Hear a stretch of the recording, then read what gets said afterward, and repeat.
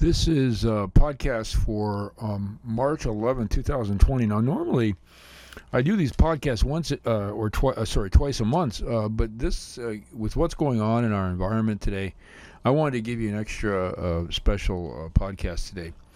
What type of investor are you? During this COVID-19 crisis, there are three types of investors, in my opinion.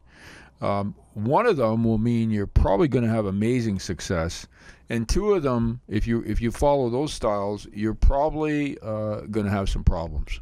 So let's learn about what I think are the three types of investors and what you can do during these times of crisis and COVID-19. Let's get started. Would you rather talk about your sex life or money life? Surprisingly, most people would rather not talk about money, how to save it or invest it. This podcast is about helping you simplify your money life.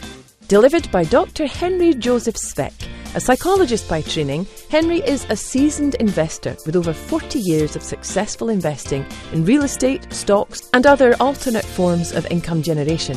Tune in to the twice-monthly podcasts to get his thoughts and tips on how to reach financial freedom. How to achieve the life you deserve. Now, here's Dr. Speck. Please remember, this podcast is for entertainment purposes only. Please consult with your financial advisor or investment specialist before you make any changes to your investment policy or stocks or bonds or real estate you may own. I am not an investment advisor. I am simply talking about what I am doing and our investments for your entertainment purposes. There are three types of investment styles, and I've been through all of them. The first two are a very natural kind of response when there's a crisis. So they describe not only the time of crisis, but for one of them, what you do when markets are going great if you're in the stock market. So let me go through them and we can talk about them, and then I'll tell you the third one, which is the best strategy I'm having and practicing, and it may or may not be right for you. The first strategy I'm going to call the DIL strategy, DIHL, and that stands for deer in the headlights. And this is something we're seeing across the world today, where people are postponing purchases, they're postponing flights, they're not going to buy anything, they're not going to leave their houses, they're basically stunned by what's happening, and they're stopping all of any type of risk-taking behavior. It's a natural thing we do, I believe, as humans.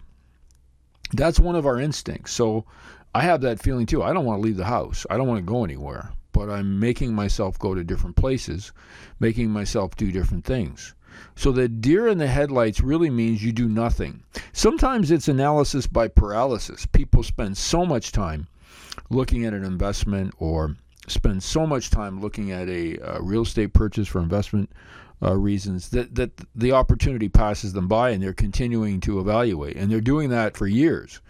So I've listened to some of these podcasts where they talk about educating people on real estate, and they'll say something like 90% of people who go to these investment seminars for real estate don't buy anything ever. They just keep going, and that's an example of analysis by paralysis. But also under times of crisis, when that behavior occurs, it's like the deer in the headlights. You just stop. You don't move. You don't do anything. You don't even take care of the most important things you probably should be taking care of. And I think that's a very negative kind of strategy. So deer in the headlights may not seem very destructive because you're not making any decisions that are of any consequence, but it does hurt you in the long run because you're not taking care of business. The second type, which is what we're seeing today as well, which is a very sort of reactionary response, is really simply a theater on fire, or the TOF strategy. Now, a theater on fire means that when there's a sense of danger, we as humans run and rush to safety. We're very much sort of following the crowd. So someone yells fire, obviously we're going to get out of there. And that's what's happening in investments today. Someone is yelling fire and everybody is rushing to the gates. Unfortunately, often this also occurs on the positive side, when everyone starts buying something, then other people jump in too late, and they've been, whether it be stocks or real estate or whatever, people jump in without doing an analysis. It's impulsive, and it's also based on sort of the crowd mentality, that sense that we pick up. And there's a natural sense of survival with this. So the fact that you're feeling the deer in the headlights or the theater on fire sort of impulses, it's very normal. The question is, are we able to sort of postpone that? And I feel this one quite a bit. And the dangers we have today with the theater on fire is that many, many years ago, you'd have to call up a broker to sell a stock. And often I remember 1987 when things were happening, the broker would try to talk me out of things. He'd say, well, you really, shouldn't do this, shouldn't do that. And there are different reasons why brokers would say that. But today, all you have to do to change something in your financial future is click a button. And it can be very impulsive and very reactionary based on your emotions. So theater on fire is extremely destructive. If you find yourself continually engaging in this style, people ask me sometimes, family members or whatever, I say, well, you shouldn't be in anything that allows you to do that. So you need to stay in cash or retirement funds, or perhaps you need to be in a situation where, for example, real estate, it will take you a great deal of time to sell it and get out of it. So my point on this is, while, theater on fire is certainly common and we've all experienced it, the best strategy when you start to feel an impulse to either buy or sell quickly is to take time and really think about it. And one of the strategies I use, and it may not be right for you, is I really look at the long-term nature of what I'm doing. What are the implications long-term to doing this? And I think when you start thinking that way, the short-term decision-making that probably 90+% of investors engage in is really sort of eliminated. So theater on fire is something that's very common. It's a human instinct. We all face it. We all experience it. And particularly with media today, I mean, if you turn on TV today, you'll see all the shutting down of Italy, and all pretty soon they say they're going to shut down America and Canada next and so on. So the question is, what are you feeling when you hear that, and then respond accordingly. The third most effective strategy, and I've talked about it before, and it's one that I'm trying to do in my own life, is called the alligator strategy. And to review it, I talked about in previous podcasts. The alligator strategy is based on the fact that alligators can sit and wait for prey to come along, and they don't have to eat for 2 years, some say, in the science. So they sit and wait. They don't overreact. They don't waste a lot of energy. They sit and they wait till an opportunity arises, and they strike and are successful, and that's how they survive, and that's how they thrive in many situations. And I think of a trout, a rainbow trout or a steelhead. A rainbow trout sitting in a stream behind a rock, and when they see a fly sort of on the surface, the instinctual nature of a trout is to know the amount of energy it's going to take to get that fly, and then to get back down to the rock where they're hanging out. Now, if it takes more energy to get that fly than it is to get the reward, in other words, you're going to spend so much energy on getting that fly that you're gradually losing weight or losing energy. Eventually, you'll die of starvation, because if you keep getting flies, but it takes all this energy to get it, less than you're actually gaining by getting the fly. And that's really the alligator strategy in a nutshell. You wait, you bide your time, until an opportunity arises that is consistent with your long-term goals. And then what I do is I look at it in reference to the risk. So back to my coin flip. If it's an opportunity, the question is, what are the risks if I flip that coin and take that step in purchasing that asset or selling it?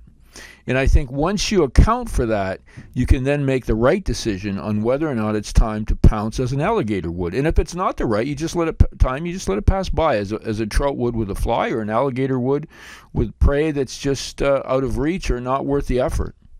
And I think that's one of the things that will help you help me during this COVID-19 sort of crisis. It's not to react as if the theater were on fire and just respond quickly every day based on the news. It's not to be sort of stopped as a deer in the headlights.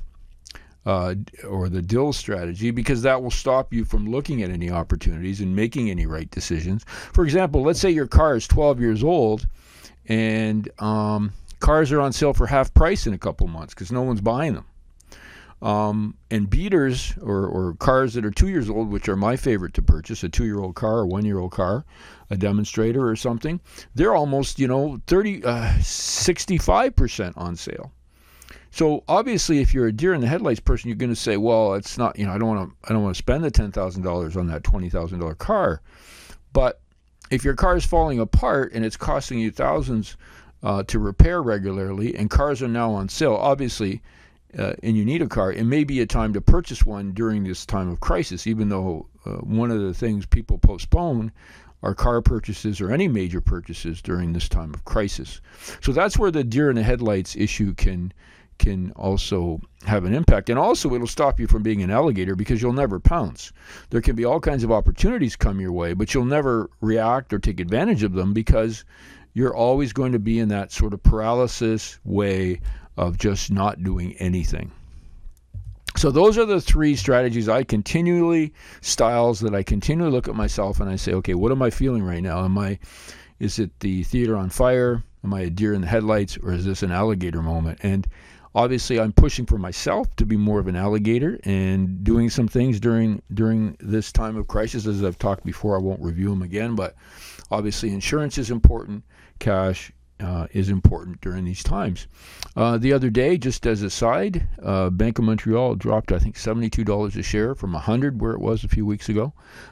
Did a bit of that and then got out at a profit. I should have probably kept it, but it's hard to say no to a profit. And also I'm concerned about the BMO's issue with the oil industry.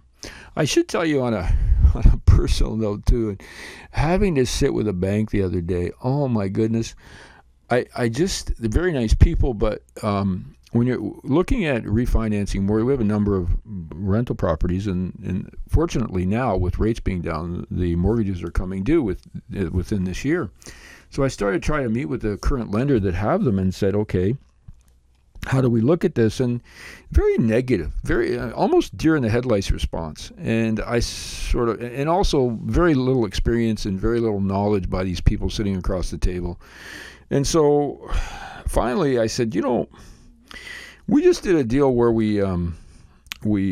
significant deal where we're able to purchase and develop property, receive all the funds back and more from a lender, and yet this property has a 17 cap. And the manager said, you can't do that. How do you do that? And I said, so I tried to explain it, but he said, well, this isn't possible. You can't. Rather than say, well, way to go, congratulations, how can you do more? How can we help you build your business? It was disbelief. It was just disbelief. And that demonstrates the immaturity and the lack of experience and the problem in our banking industry today. Banks today, in my opinion, are practicing the dill technique. They're deer in the headlights. They're ancient. They're archaic. They don't really have a concern for small investors. And we just finished a conference call with our partners, family members, and we agree that our mortgages in most cases are too small. So unless, and some of them have said to me, unless your mortgages are over $1 million, don't talk to us because it's just not something we want to bother with. And when you look at that, you say, well, how do people get started today? And that's why, private lending is becoming more and more popular. And we and others look for other alternative ways to build and develop our businesses. So that's an aside. So even organizations can have a deer in the headlights or dill type of response. And you're going to see that. But one thing that banks can do that we can't do is cry to the government for money. And I already see that happening in the United States, and it's going to be happening here in Canada. So in summary, when crisis happens, think of what your first response is. Think about it within the categories of the style of investor that you may be, and try to focus, as I do. I think it's a good strategy. I'm focusing on trying to be an alligator. Have a great day and look forward to talking to you again next time. You have been listening to the Shrink Money Advice podcast with Dr. Henry Joseph Speck. Remember to pick up your copy of Dr. Speck's latest book, Shrink Money Advice, on Amazon.ca or the audio version at allsound.com. That's awesound.com.